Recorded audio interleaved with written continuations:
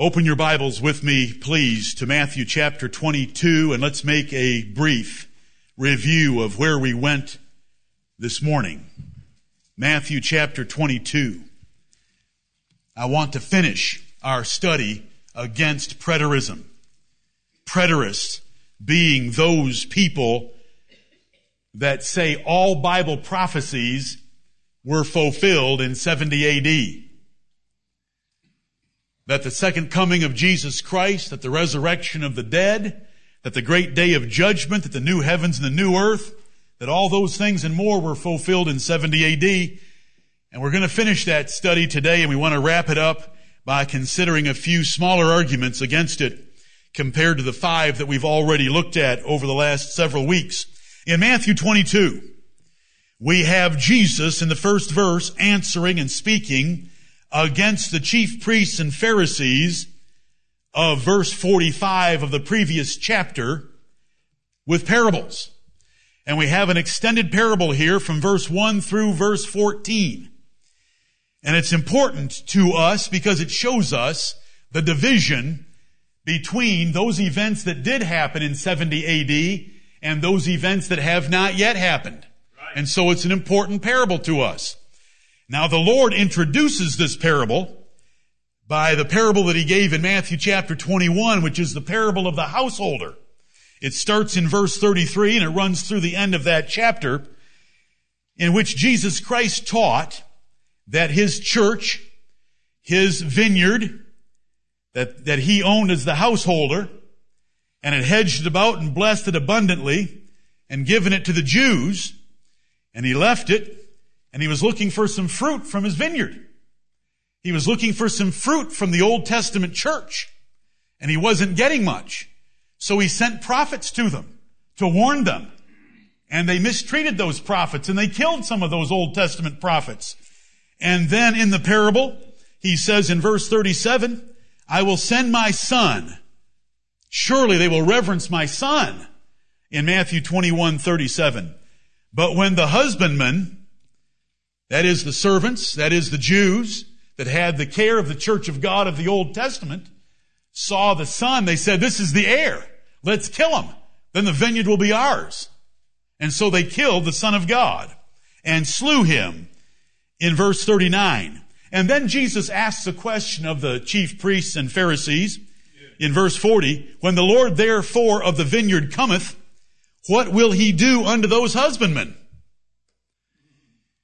They say unto Him in verse 41, He will miserably destroy those wicked men, and will let out His vineyard unto other husbandmen, which shall render Him the fruits in their season. Right. Amen. He destroyed the Jewish nation. He burned up their city and destroyed the murderers that hung Him on the cross of Calvary, who said, His blood be on us and on our children, and it was indeed. Right. And He gave it to the Gentiles, which is us, and we have rendered Him fruits of His vineyard for 2,000 years. Right. And Jesus explains that to them. Verse 43, He said, the kingdom of God shall be taken from you. And you should, at a verse like this, think of the Apostle Paul in Acts 13, when he said to the Jews, behold, you've judged yourselves unworthy of everlasting life. We turn to the Gentiles. Right. And we should shout and praise God that He turned to the Gentiles, so that the gospel has come to us. And in verse 44, the Lord Jesus said, whosoever shall fall on this stone, speaking of Himself, shall be broken. But on whomsoever it shall fall, it will grind him to powder. Amen. Verse 45 tell us the chief priests and Pharisees understood this parable and this prophecy, that He was speaking about them. Right. And sure enough, they were judged by the Lord Jesus Christ, their city destroyed, their temple tore down to the ground, and 1.1 million died in the destruction of Jerusalem in 70 A.D. by the Roman legions under the guidance and direction of Titus, the prince. Now we come to chapter 22, and Jesus answers and speaks unto them again. He has a little bit more to say to them than He had said in chapter 21. And He describes the kingdom of heaven as a certain king making a marriage for his son. That's God arranging the salvation of some people to be the bride of the Lord Jesus Christ. And he sends his prophets, those are his servants, in verses 3 and 4, to invite them to the wedding. And so the Jews were first invited. The gospel was first to the Jews. The Lord Jesus Christ had a very narrow ministry. He said, I am not sent but to the lost sheep of the house of Israel. Right. And the prophets before him had been to Israel. There was no other nation on earth that had the word of God and the oracles of God, because they were given to the Jewish nation. And Jesus sent forth his servants, the prophets, then John the Baptist, then the apostles, to call the Jews, but they made light of it, verse 5 tells us. They made light of it. And that's a horrible statement in the Bible. How often do we make light of the things of God? How many did the Super Bowl keep from the things of God last Lord's Day? They make light of it. They made light of it and went their ways, one to his farm, another to his merchandise, and another to the Super Bowl. I added that part, as you all well know. They made light of it. Verse 6, and the remnant took his servants and entreated them spitefully and slew them. The Jews slew the prophets and the apostles of the Lord Jesus Christ. But when the king heard thereof, he was wroth. And he sent forth his armies and destroyed those murderers and burned up their city. Right.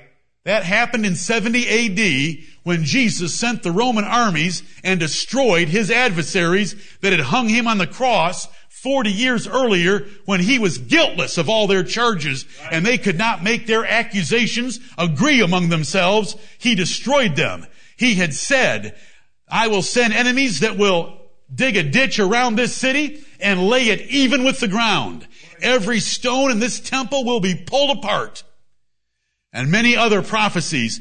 And when we come to this point, 70 AD fulfills what has been given thus far. Right. But then there's something else that happens. And it happened in chapter 21. The kingdom of God was taken from the Jews and given to the Gentiles. And the transition point is the book of Acts. Right.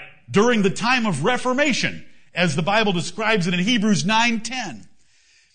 And so in verse 8, then saith he to his servants, these are his apostles and those that came from them, the wedding is ready, but they which were bidden were not worthy.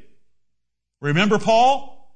You have judged yourselves unworthy of eternal life.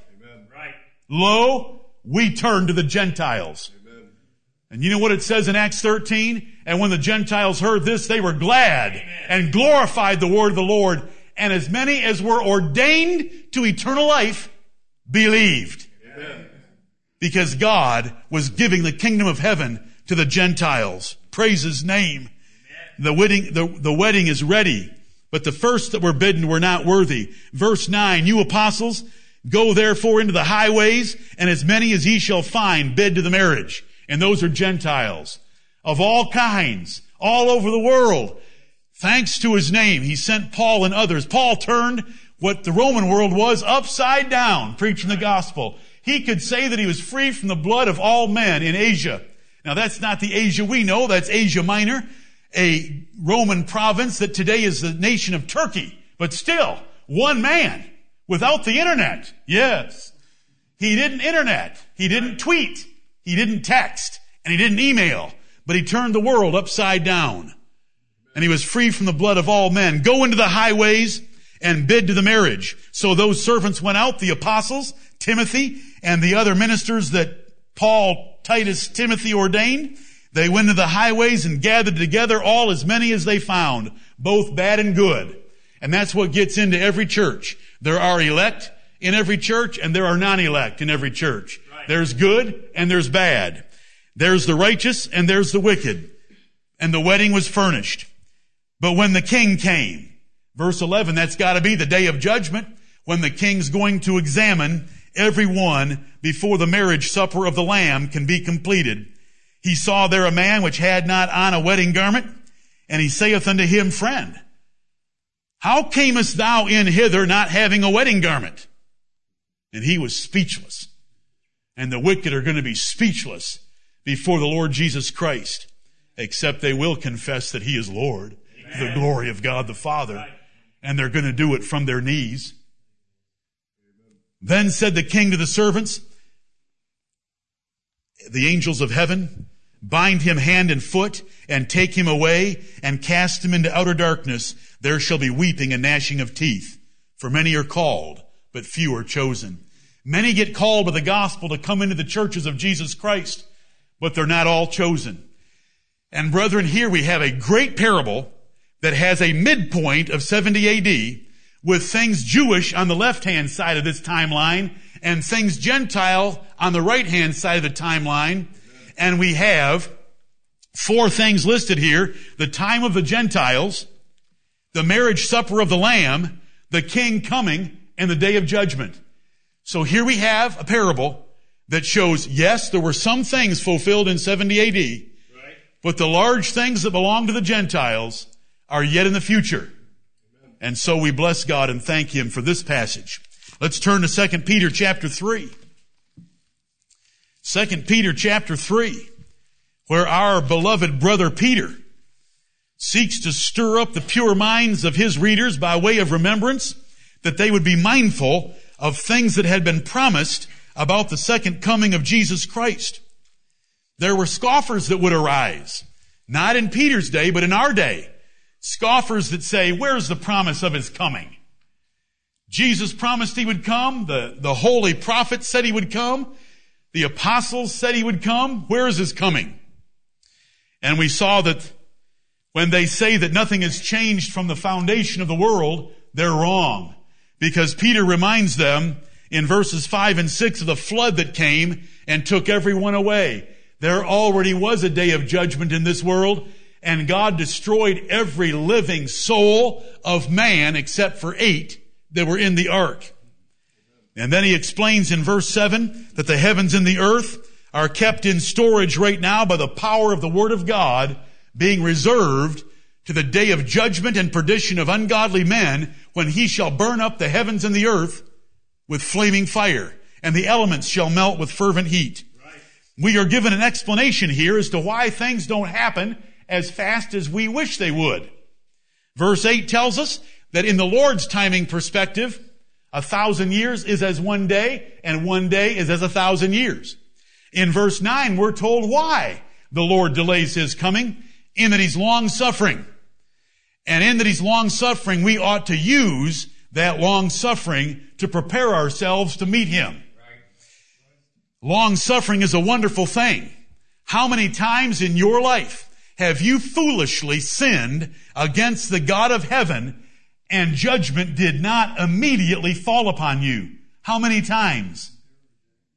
Every day, countless. His long-suffering is a very real thing. He is the one that said, the soul that sinneth, it shall die. Right. He judges. Right. His eyes behold the evil and the good. He sees the secret things of our hearts. And yet His long-suffering is over us and around us and upon us all the time. Let us be so thankful that when we get into this passage, and here's a little play on words that I want to give you from our King James Bible. Look at verse 9. It says, the Lord is not slack. He's not a slacker, as some men count slackness. Notice, some men count God to be a slacker or a procrastinator, because they say, the prophets and Jesus and the apostles said that Jesus was coming quickly, that Jesus was coming shortly, that Jesus' coming was at hand. So they count Him a slacker because He hasn't come in the time frame that they think. But what are believers supposed to do? It's in verse 15. And account.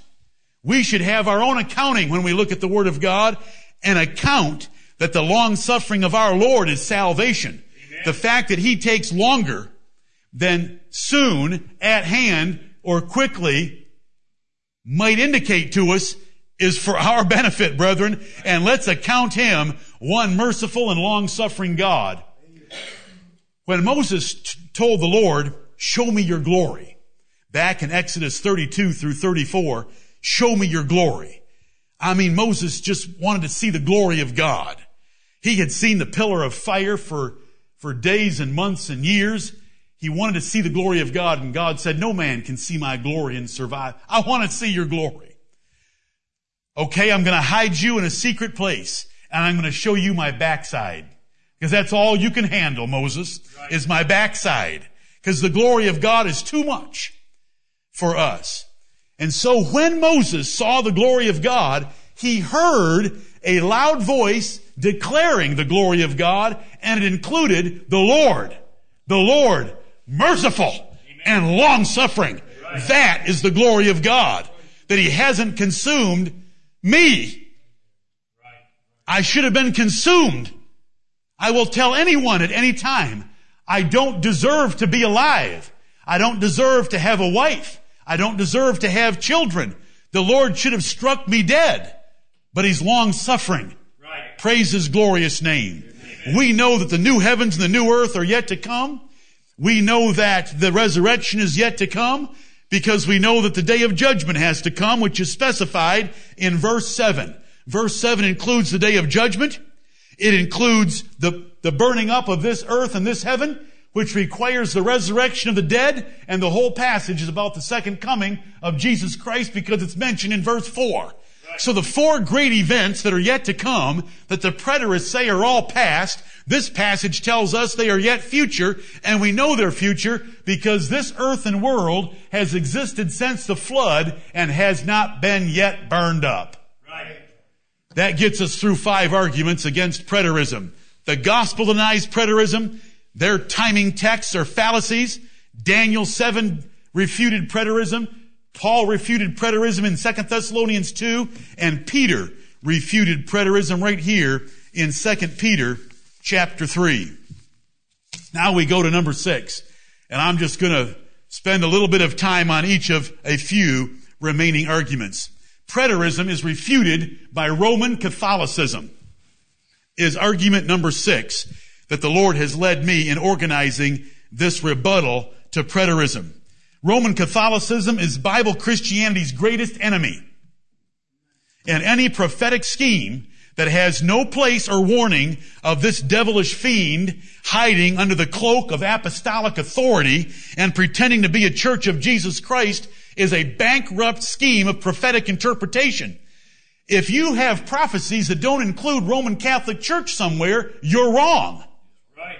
And preterism has no place for the Roman Catholic Church whatsoever because they put everything on the other side of 70 AD. The futurism of Tim LaHaye and all Jack Van Impe and all those kinds of guys, they're just as wrong because they put all Bible prophecies out in the future and they have no place for the popes of Rome that have persecuted and made war against the saints of God for the 1260 years of the Dark Ages. Right. They're abominable in their inventions against the Lord Jesus Christ. Listen, when John, in his old age, saw the revelation in Revelation chapter 17 of a great whore with a golden cup in her hand, that's the chalice of the Catholic Church, riding upon the Roman Empire into power in the beast, and he wondered with great admiration. John wouldn't have wondered about any Jew or Jewish enemy. He had faced them his whole life. Right. He wouldn't have wondered about any pagan Roman enemy. He had faced them his whole life. He saw something that startled him because in the Bible, a woman is a picture of a church. A great whore. A whorish church that fornicates with the world and fornicates with the kings of the world. And the Roman Catholic Church has done that from the beginning. When our presidents go to Rome or when our presidents receive a pope, it should turn our stomachs. It turns our fathers in the grave because they're under the throne of God, having given their lives against that enemy. And the martyrs are crying out, how long? How long until you revenge our blood upon them on the earth? And the Roman Catholicism has shed more blood than any enemy of the saints of God. Roman Catholicism is Bible Christianity's greatest enemy. This King James Bible, when King James authorized it to be translated in 1604, remember, shortly thereafter was the gunpowder plot of England, and Guy Fawkes was discovered under the Houses of Parliament with 30 barrels of gunpowder, he was going to blow all of Parliament and the king and his family to smithereens. But God delivered the king the night before it happened. Right. And delivered the king so that we got our King James Bible. And in this King James Bible, the translators write a blessing in the front of it. I hope you have it in your King James Bibles. To the most high and mighty Prince James, by the grace of God, King of Britain, France, and Ireland, defender of the faith. The translators of the Bible wish grace, mercy, and peace through Jesus Christ our Lord. And then they go on to describe that the translators understood that this Bible was going to be a blow against the man of sin, whom we understand to be the popes of Rome and the Roman Catholic Church, that it would never recover from. And it has never recovered from the power that it once held before the King James Bible, when men were burned at the stake and Bloody Mary, the Catholic Queen of England, killed Christians, even her relatives, that would not deny our faith and would not accept Roman Catholic faith. It's right here. Now, I know that's not an inspired part of your Bible, but it's just the most interesting fact. And the Bible says that here is wisdom. The man that can figure out that much of Revelation has to do with the Roman Catholic beast, the Roman beast with the great whore riding upon it, has wisdom. Right. And when I read translators that were able to figure out who the real enemy of Christianity was, it was another Christian church, and would bless King James for having authorized this version of the Bible and say, you have dealt a blow to the man of sin that he shall not recover from. And we thank God for that. Amen. And that's right along with what I'm trying to say to you, that one of the arguments against preterism is that in their great care to put so much attention upon Nero. What did Nero ever do? Did he raise a persecution against Christians for 3 years or so? Sure he did. Big deal. So did other Roman Caesars and Roman emperors. Right. But who made war against the saints of God for 1260 years and wore them out, is what the Bible says, and prevailed against them? Right. Our brethren had to run and hide in caves and woods and mountains of various parts of this world to survive that little man in the white pajamas coming after them, by his Jesuits and by his priests and by his influence on the secular governments of this world. Right. Thank you, Lord. Amen. If a prophetic scheme does not deal with Roman Catholicism and have it as a part, they are wrong. It's a bankrupt scheme. Right. There's much that could be said on this subject as time keeps racing on. Preterism was invented by a Jesuit. When the printing press came into existence at the creative hands of Johann Gutenberg, Bibles began to flood Europe for the first time. Printed Bibles. And when people got printed Bibles in their hands, it was easy to show them that the Pope was the enemy of the saints of God by Daniel 7, by 2 Thessalonians 2, by various chapters in Revelation. That the doctrine of celibacy, that you can't marry, is found in 1 Timothy chapter 4. That abstaining from meats and not eating meat on Friday is found in 1 Timothy chapter 4. And countless other such inventions. All of a sudden, the people of Europe, there was the smell of freedom in the air.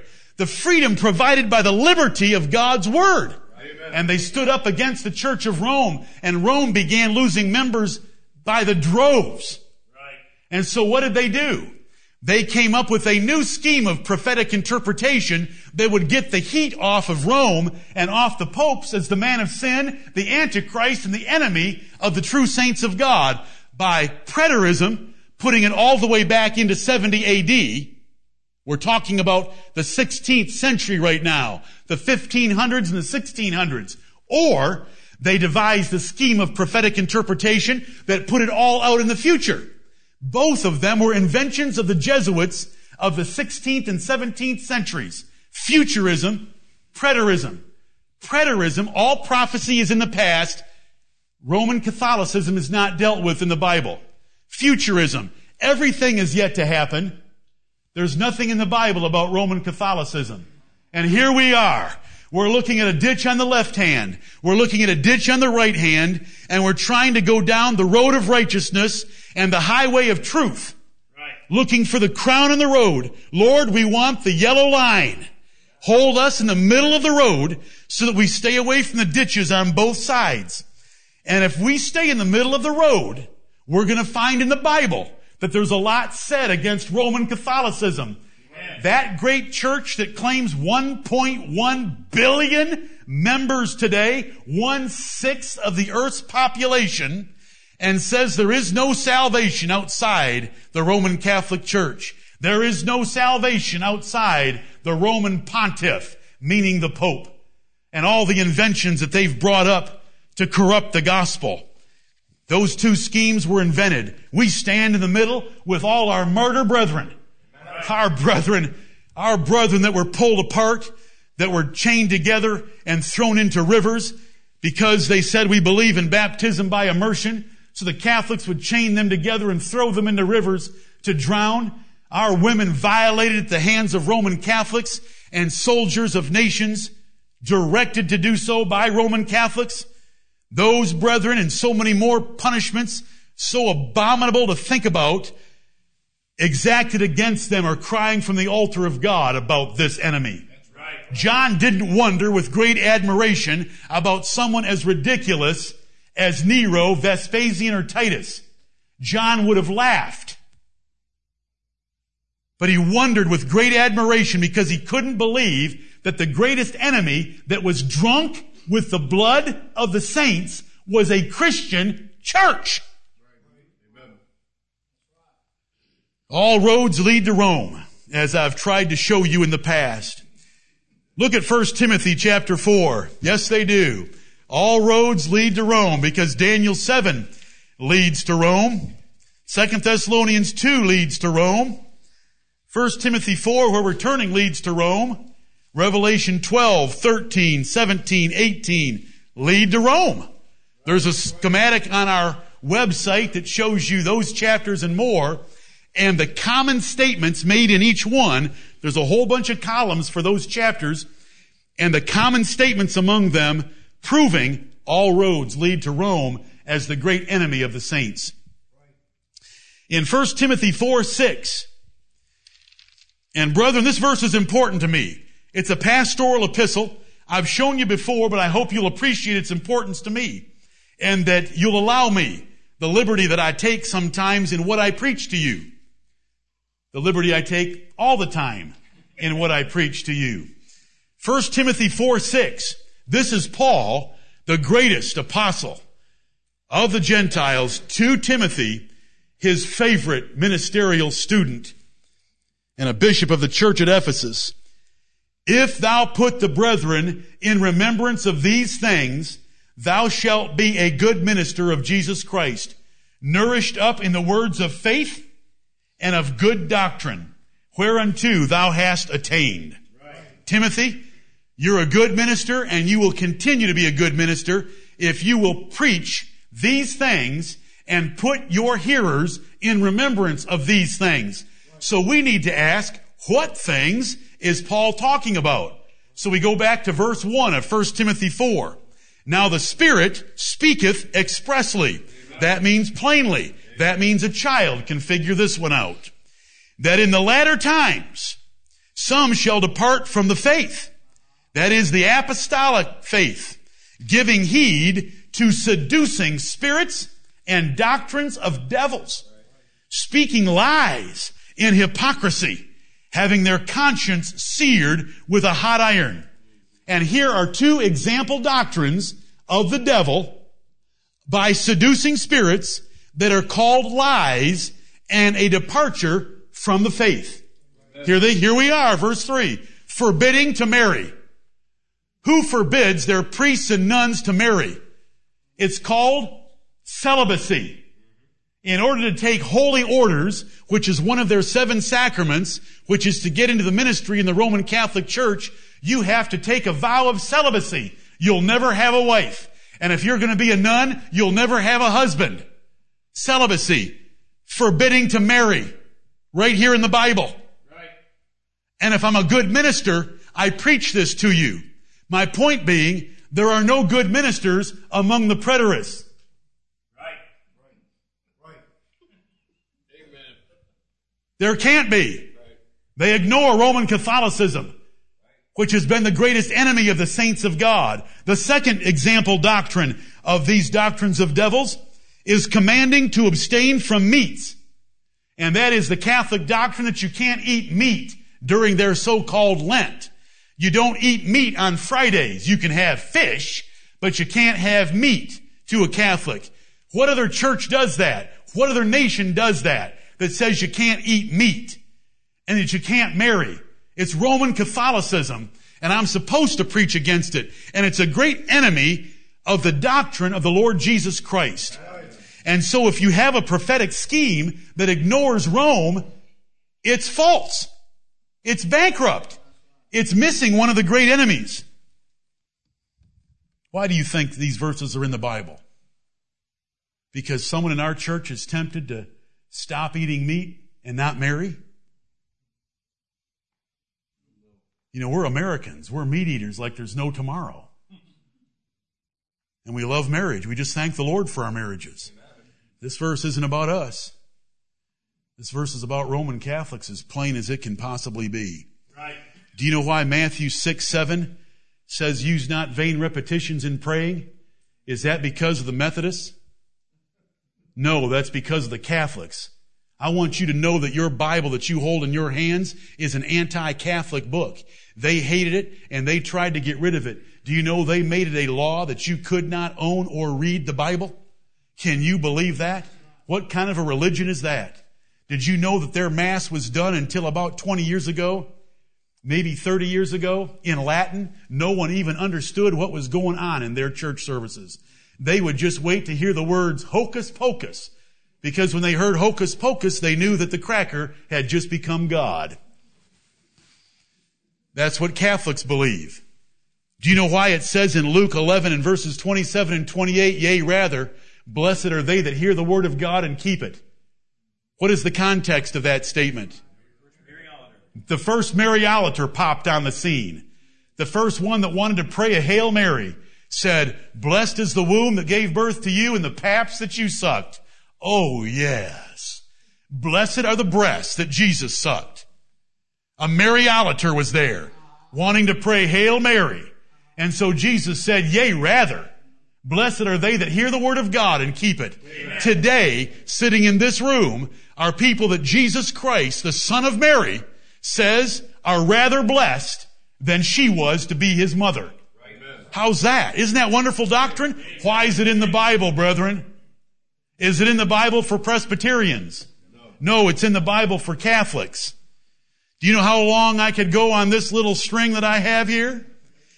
In John chapter 20, verses 6 and 7, it says that when Peter and John went into the tomb where Jesus had been laid, they found the grave clothes folded up and laying in one place, and the napkin that was around his head folded up and laying in another place. What does that tell you about the Shroud of Turin? It's a fraud. Amen. We don't need scientific examination. All we need is John chapter 20, verses 6 and 7. That it wasn't one grave piece of cloth that covered the Lord Jesus Christ. There was a head cloth and there was a body cloth. Not that one piece that Catholics portray all over the place and pretend that it has an image of Jesus on it. Well, somebody painted that on it. Maybe the devil, since it's doctrines of devils and seducing spirits that are behind their religion. When Matthew 26 and verse 27 says, drink ye all of it, was that for our church? Whose church was that for? Drink ye all of it. They haven't let their people have the wine for 1,500 years.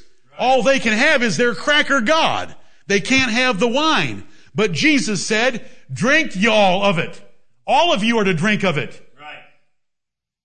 What's that in the Bible for? When Matthew 6:7 says that we're not to use vain repetitions, remember they carry a string of beads around. and thumb those beads. 10 Hail Marys, then 1 Our Father. 10 Hail Marys, 1 Our Father. And they just keep doing that until they've prayed 155 prayers. And when it's 165 prayers, it's 150 Hail Marys and 15 to Our Father in heaven. Now they'll tell you, we don't worship Mary. Well, then why do you pray 10 times as often to Mary as you do to Almighty God? They thumb those beads. And Jesus said, use not vain repetitions, for a certain kind of people use them, thinking that by their much speaking they're going to be heard. What kind of people use them? The heathen. Right. That's a King James Bible in Matthew 6 and verse 7. In 1 Corinthians 9:5, when the Apostle Paul told the Corinthians, can't I lead about a wife like Cephas? What is that telling you? Who is Cephas? Peter. So Peter had a wife. They claim Peter is the first pope. But Peter had a wife? When none of their popes can have wives, I guess Peter wasn't a very good Catholic. Amen. Unbelievable. It's unbelievable, brethren. Right. Matthew 23:5. Jesus condemned enlarging the borders of your garments so that you would be noticed in public as a holy person. What have Catholics done for 1,500 years but wear their black clothing backward? You know, they wear their suits, their garments in public to be noticed as Catholic priests and Catholic nuns when Jesus preached against it. And brethren, I could go on and on. The Bible does use the term Queen of Heaven, but it doesn't use the term Queen of Heaven for Mary. It uses the term Queen of Heaven for an idolatrous feminine goddess of the Old Testament that the prophet Jeremiah blasted in the 44th chapter. Right. The Bible is an anti-Catholic book. I have just scratched the surface. If you'll come back on Wednesday night, by God's grace, we'll fill your bellies. Then I'm going to fill your minds. And if we have a little bit of holy laughter, we'll have a PowerPoint presentation, and I'll show you some more of these examples to show you how anti-Christian a Christian church called Rome actually is. Right.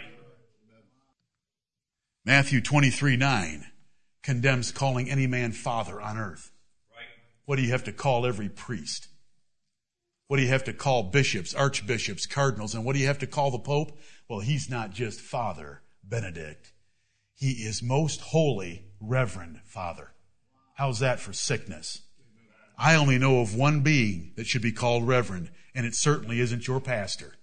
It is God of heaven. Holy and Reverend is His name. Amen. My name? Are you kidding? It's not even close. Look at the Bible. It's an anti-Catholic book. No wonder they wanted to bring gunpowder under Parliament. If you don't know what I'm talking about the gunpowder plot, go punch in the words gunpowder plot into a Google search box, and you'll be able to read about the Catholics trying to get rid of King James. Right. And guess what we got? We got a sword of the Spirit that has slashed and cut the Catholics of Rome by pure doctrine Right. and by the Word of God. Thank you, Lord. That's argument number 6. Preterism is refuted by its total lack of anything, any role, any statement for Roman Catholicism, because it proves that it must have been invented by them, for them, to protect them. Right. Because the Bible's too plain and too full of information about the greatest enemy that the true saints of Jesus Christ would ever face. Preterism's refuted by history. No one in church history, regardless of where you look, believed the incredible leaps of preterists to force every prophecy into 70 AD. Christianity has always included Christ's return, a visible, physical, literal return, just like He went into heaven, because that's what the angels told the apostles in Acts chapter 1. Why are you gazing up into heaven? This same Jesus, which has been taken up from you into heaven, shall so come in like manner as ye have seen Him go into heaven. We believe that. It's always been believed. No creed or confession of any church or churches at any time included preterist doctrine. While we do not measure the truth of the gospel by church history, and we don't, Nevertheless, it's a prudent check, and it reminds us that history condemns them as being entirely novel and radical against apostolic religion. What may appear to be historical exceptions to this rule were partial preterists if you study them, not full preterists that deny everything. First century history does not mention the Lord's return, a bodily resurrection, a day of judgment, the universe renovated, or anything like that. So history denies preterism because when we look into history, none of these events happened in the first century. Preterists declare loudly how God raised up Josephus to confirm Jerusalem's destruction. They'll use the historian Eusebius to confirm that many of the saints left Jerusalem and fled to the mountains, just like Jesus had told them to do so, to be saved. But why so much silence for a long list of events that even individually considered are far greater than the destruction of Jerusalem? Right. Total silence. Why total silence from John, Polycarp, Irenaeus, Clement of Rome, Eusebius, and others? Why didn't Josephus talk about the resurrection of all the dead bodies? Because it didn't happen. Why didn't he talk about the Lord Jesus Christ descending from heaven with a shout and with the voice of the archangel? Because it didn't happen. Amen. History denies them. Preterisms refuted by the Gentiles. There were more than Jews living in 70 AD. They might have been 1% of the earth's population living in Judea and Jerusalem.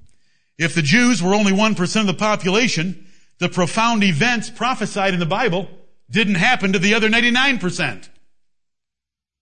So what kind of worldwide events were they? How was it the day of judgment when only the Jews had to answer to the Lord? Jerusalem's destruction was not a major event to Gentiles. It happened fast enough with only a few legions involved that most of the Gentile world gave it little thought. Right. There was little initial effect or lasting effect. How did it change the life of a Gentile? What happened in Jerusalem in 70 AD? It didn't change the life of a Gentile. Right. So we know that there was these great events that the Bible describes did not take place because the Gentiles were not affected by what took place in Jerusalem. Most New Testament epistles were for Gentiles. Paul, the author of them, was the apostle of the Gentiles and ministered to them. But he doesn't even refer to the destruction of Jerusalem except in 1 Thessalonians chapter 2.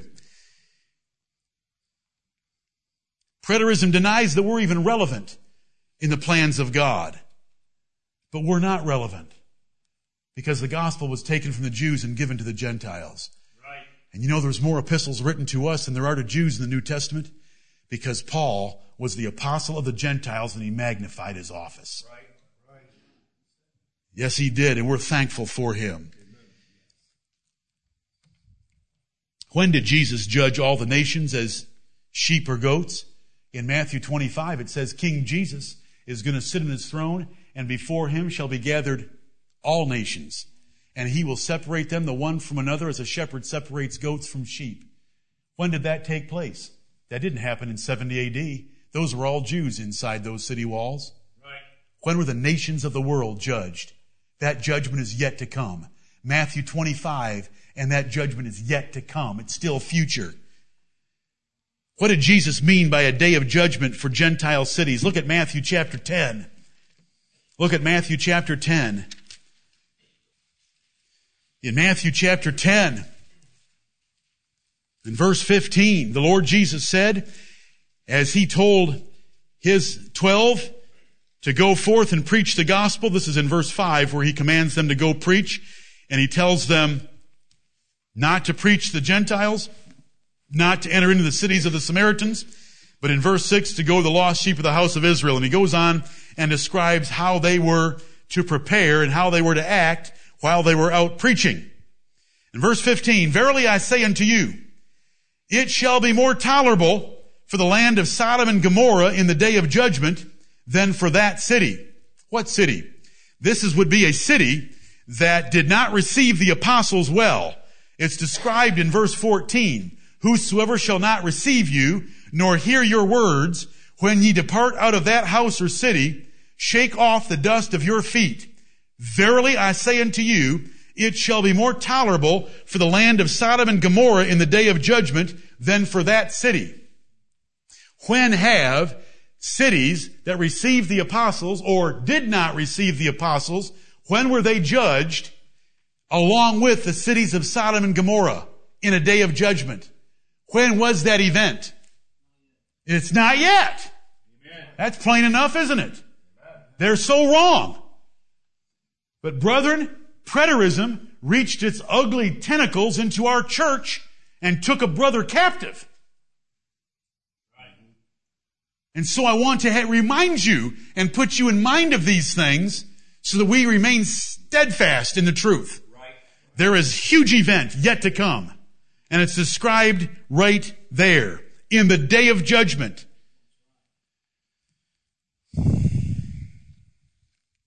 Look at Acts chapter 17. Acts chapter 17, when Paul's on Mars Hill with the Greek philosophers in the city of Athens.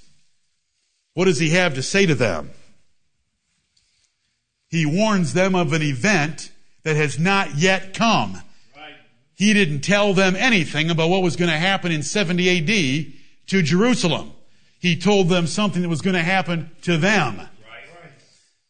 Acts 17, let's get verse 30. And the times of this ignorance. You Greeks think you're wise because you're philosophers?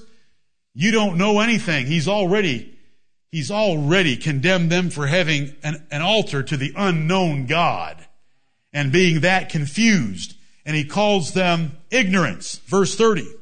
And the times of this ignorance God winked at, but now commandeth all men everywhere to repent, because he hath appointed a day in the which he will judge the world in righteousness by that man whom he hath ordained, whereof he hath given assurance unto all men, in that he hath raised him from the dead. The Lord Jesus Christ being raised from the dead and being made king over the universe, all angels and principalities and powers being made subject to him, is proof that he is a reigning king with the authority to judge, and he's going to judge the world in an appointed day. And he told this to the Athenians, who were 1,000 miles across the Mediterranean Sea in Athens, Greece. It had nothing to do with the destruction of Jerusalem in 70 AD. And though that be a terrible event, there is a much greater event coming, and it's described right here.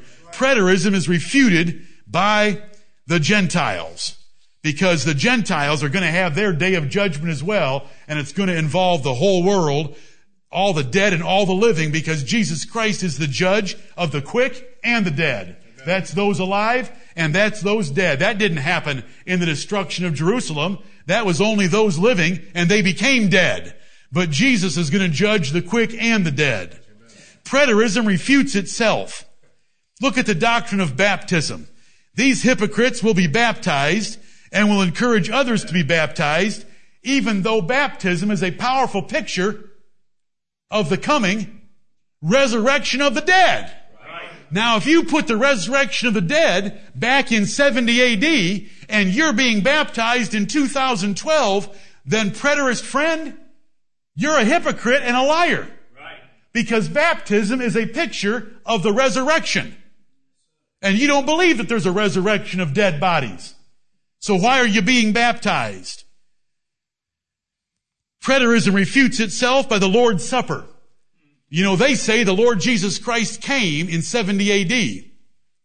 But when we take the Lord's Supper and we use the words of our King James Bible, it says, for as often as ye eat this bread and drink this cup, ye do show the Lord's death till he come. Because he hasn't come yet. So they shouldn't take the Lord's Supper. So if you're going to be a consistent full preterist, you shouldn't get baptized. You shouldn't take the Lord's Supper. And you're not married. Look at Matthew chapter 22. And I'm thankful to a couple brothers in this church. They both climbed trees that came to me with this little one. They got so excited the first Sunday I began preaching against preterism because they could see that it refuted itself in the pages of Scripture. Look at Matthew chapter 22, and you read this last night in your preparatory reading. Verse 30, for in the resurrection they neither marry nor are given in marriage. So there's no more marriage. They say the resurrection took place in 70 AD. Well, we're on the other side of the resurrection. We neither marry nor are given in marriage. I free you all this day from your marriages. Preterism refutes itself. It's ridiculous. They want to get married as much as any man does. It doesn't matter whether you believe preterism is true or not, because after all, there's no judgment where you're going to have to give an account of yourself to the Lord Jesus Christ. So just blow them off. Nothing bad can happen to you. Why do you understand that? The day of judgment's already passed, so who cares what we do with it? Why do preterists die? The last enemy that shall be destroyed is death, and it will be destroyed at the coming of the Lord Jesus Christ. Well, they say Jesus Christ came in 70 AD. I wonder why those preterists don't have a longer life expectancy than the rest of us. Because Jesus didn't come in 70 AD. Why do preterists labor? Why do they get up in the morning and do anything for the Lord? Since 1 Corinthians 15:58 tells us that our labor is not in vain in the Lord because of the resurrection of the dead. Right. But if the resurrection of the dead has already happened and they're not resurrected, then why do they labor? Because there's no reward for them. We have a reward.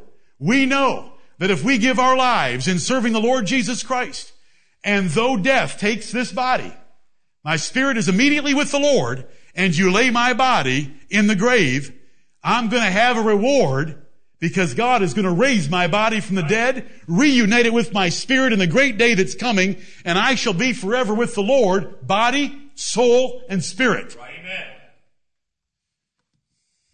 Look at 2 Timothy 2:2. 2 Timothy 2:2. This is about ministerial succession. This is how God has perpetuated His truth in the earth by one minister committing the things that were committed to him to another man, who in turn commits them to another man and charges him to preach it faithfully. We call it ministerial succession, in that one minister ordains another minister and so forth, and that's happened since the Apostle Paul down to the present day. And here it is described in 2 Timothy 2:2. The things that thou hast heard of me among many witnesses, the same commit thou to faithful men who shall be able to teach others also. Right. Paul preached publicly. Timothy was to take the things that he heard Paul preach publicly and commit to faithful men who would be able to teach others also. 4 generations of preachers. Now, if the whole New Testament was fulfilled in 70 AD, would you tell me what there is left to preach? Right. Because the second generation would have lived through 70 AD. Paul was killed in 67 AD, but Timothy would have survived it. What was there left to commit to anyone? All the prophecies that the Apostle Paul gives, that Peter gives, that the Lord Jesus Christ gave, what is there to commit? The same. The very same things that Paul taught were to be taught by his ministerial successors. Right. Because those events have not yet happened. Amen. Preterism is refuted by the Scriptures. Look at 2 Timothy chapter 2, which where you're already at, but come over to verse 15. This is a verse that children memorize. I'm so thankful my parents taught me this verse when I was very young. It's so important to a minister, and it's important to all of us. Right. 2 Timothy 2:15. Study to show thyself approved unto God, a workman that needeth not to be ashamed.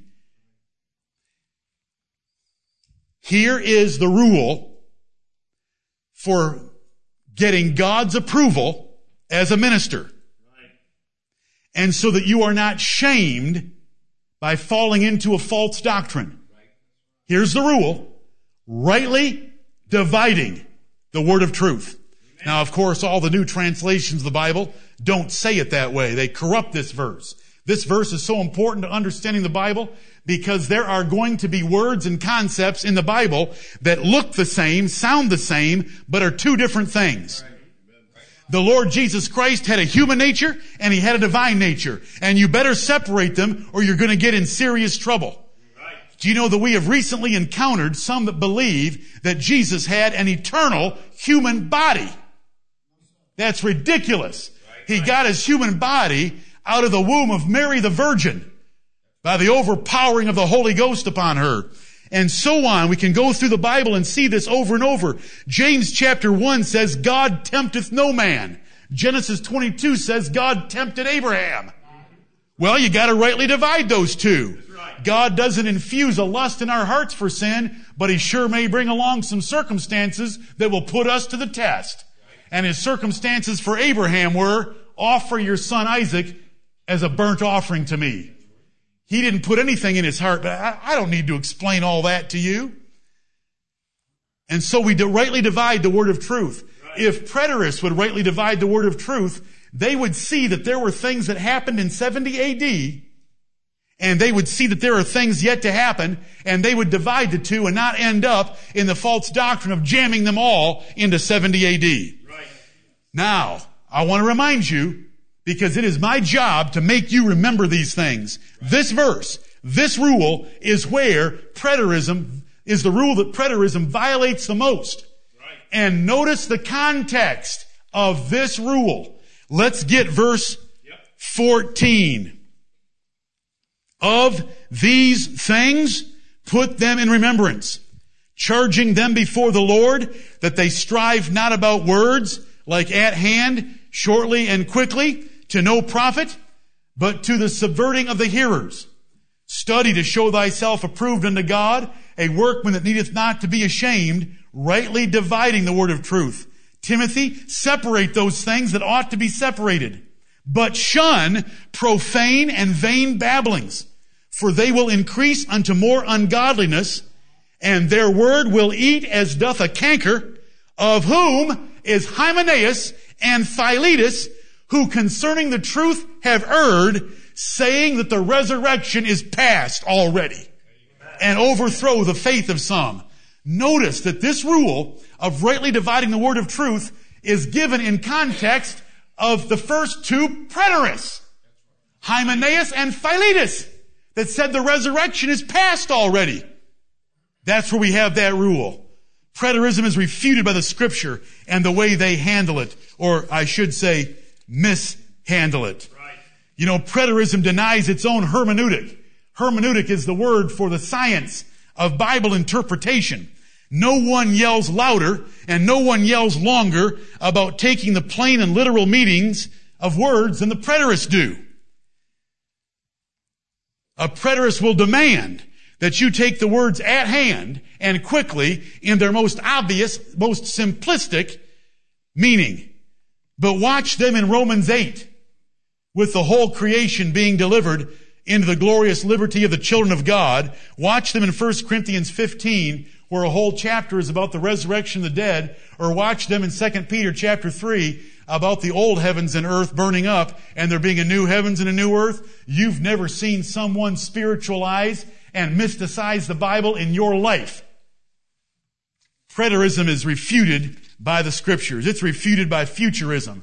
I'm thankful that futurists at least know the Lord Jesus Christ is coming again, visibly and physically, that there's going to be a resurrection of dead bodies, that all men will be judged, and that there will be a new heavens and a new earth. They may get the timing mixed up, and they certainly do, but at least they admit those four things which are fundamental to Bible Christianity, but preterism denies them.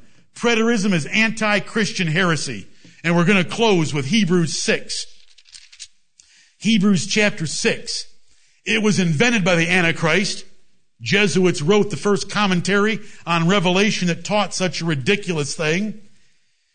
And Hebrews chapter 6 is going to deny them as Christians. Paul called the doctrine of Hymenaeus and Philetus profane and vain babblings that overthrows the faith. Not hurts the faith, but overthrows it because it's contrary to the faith of the gospel. Here we go. Hebrews 6:1. Therefore, leaving the principles of the doctrine of Christ. There should be some things that we don't need much reminding about because they're so simple and so basic we should never forget them. Therefore, leaving the principles of the doctrine of Christ, let us go on unto perfection. Not laying again the foundation, and here are some of these basic things we should never forget. Not laying again the foundation of repentance from dead works. We need to repent of all our dead works in order to call upon the Lord Jesus Christ and be converted. And of faith toward God, we are to repent of our sins and then believe the Lord Jesus Christ, of the doctrine of baptisms and of laying on of hands and of resurrection of the dead and of eternal judgment. And this will we do if God permit. In these verses, the Apostle Paul identifies 6 points of doctrine that are principles of the doctrine of Christ. These are essential rules and axioms of truth of Christianity. And the last 2 are the resurrection of the dead and of eternal judgment, and preterists deny them both, and so denying them, they deny that they're true Christians. Because to be a Christian, you must admit those, and futurists admit those. And though I have preached against futurism all my life, and I will continue to preach against futurism the rest of my life, they are different than preterists, in that they still maintain those great prophecies just out of order and all mixed up. Preterism is anti-Christian in that it sides with the Sadducees. Do you remember what the Apostle Paul did once when he was on trial before the Jews? He looked out in his audience and he realized half of these boys are Pharisees and half of these boys are Sadducees. And he says, as I start my speech, I want you to know that I'm a Pharisee and the son of a Pharisee. And I am called in question this day about the resurrection of the dead. And the crowd got into a war because the Sadducees deny the Spirit and resurrection, and the Pharisees admit both. So the Pharisees wanted to defend Paul. The Sadducees wanted to attack Paul. And where do the preterists go? They say, I'm a Sadducee and the son of a Sadducee. If you haven't gotten it, write me later. It's okay. There's no middle ground, brethren. If you're a preterist, you've denied basic facts of the Christian faith and must be rejected. You are either a Christian or a preterist, but you can't be both. And if you're a preterist, you're a heretic. And if you're a heretic, you are to be marked and avoided. And Hymenaeus was the first one that we find in the Bible. I would say with the Apostle Paul about these men, they were even cut off. Galatians chapter 5. The Apostle Paul said that about the Jewish legalists. And that's what I think about these men that are overthrowing the faith of some by telling them that all these great promises and hopes of the gospel have been fulfilled in 70 A.D. Did I say that Hebrews 6 was the last passage I was going to turn to? I didn't mean it. Turn to 2 Peter chapter 3. I'm sorry, and I shouldn't say it that way. I did mean it then. I don't mean it now. Amen. Just a moment in 2 Peter 3. It's where we ended the first service, and it's where we should end this service. If the Lord Jesus Christ is coming, if there's going to be a resurrection of the dead, if there's going to be a great day of judgment, and if there's going to be a new heavens and a new earth, and if all the works in this world are going to be burned up and melt with fervent heat. And we believe that all these things are indeed yet future and yet approaching and yet sooner than they've ever been in the history of the world. And that is not a slight statement when I make it, because Paul made it 2,000 years ago in Romans chapter 13. Now is our salvation nearer than when we believed. It's a lot nearer. We know the prophetic timetable of the 1260 years of the popes of Rome, and we are at the far end of the prophetic timeline. These events are about to take place.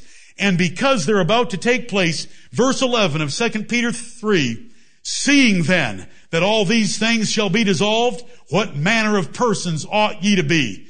What are we going to live like this afternoon, tonight, and tomorrow if the Lord gives us breath? We ought to be living in all holy conversation and godliness. Amen. Our lifestyle should be holiness and godliness. Verse 12, we should be looking for and hasting unto the coming of the day of God. Verse 14, seeing that we look for such things, let us be diligent that we may be found of him in peace, without spot and blameless. Let's not let the world touch us. Let's not let there be any quarrels, grudges, or strifes among us. Let's be at peace. Let's be without spot. Let's be blameless at the coming of our Lord Jesus Christ. Amen. Lord Jesus, come quickly. Amen.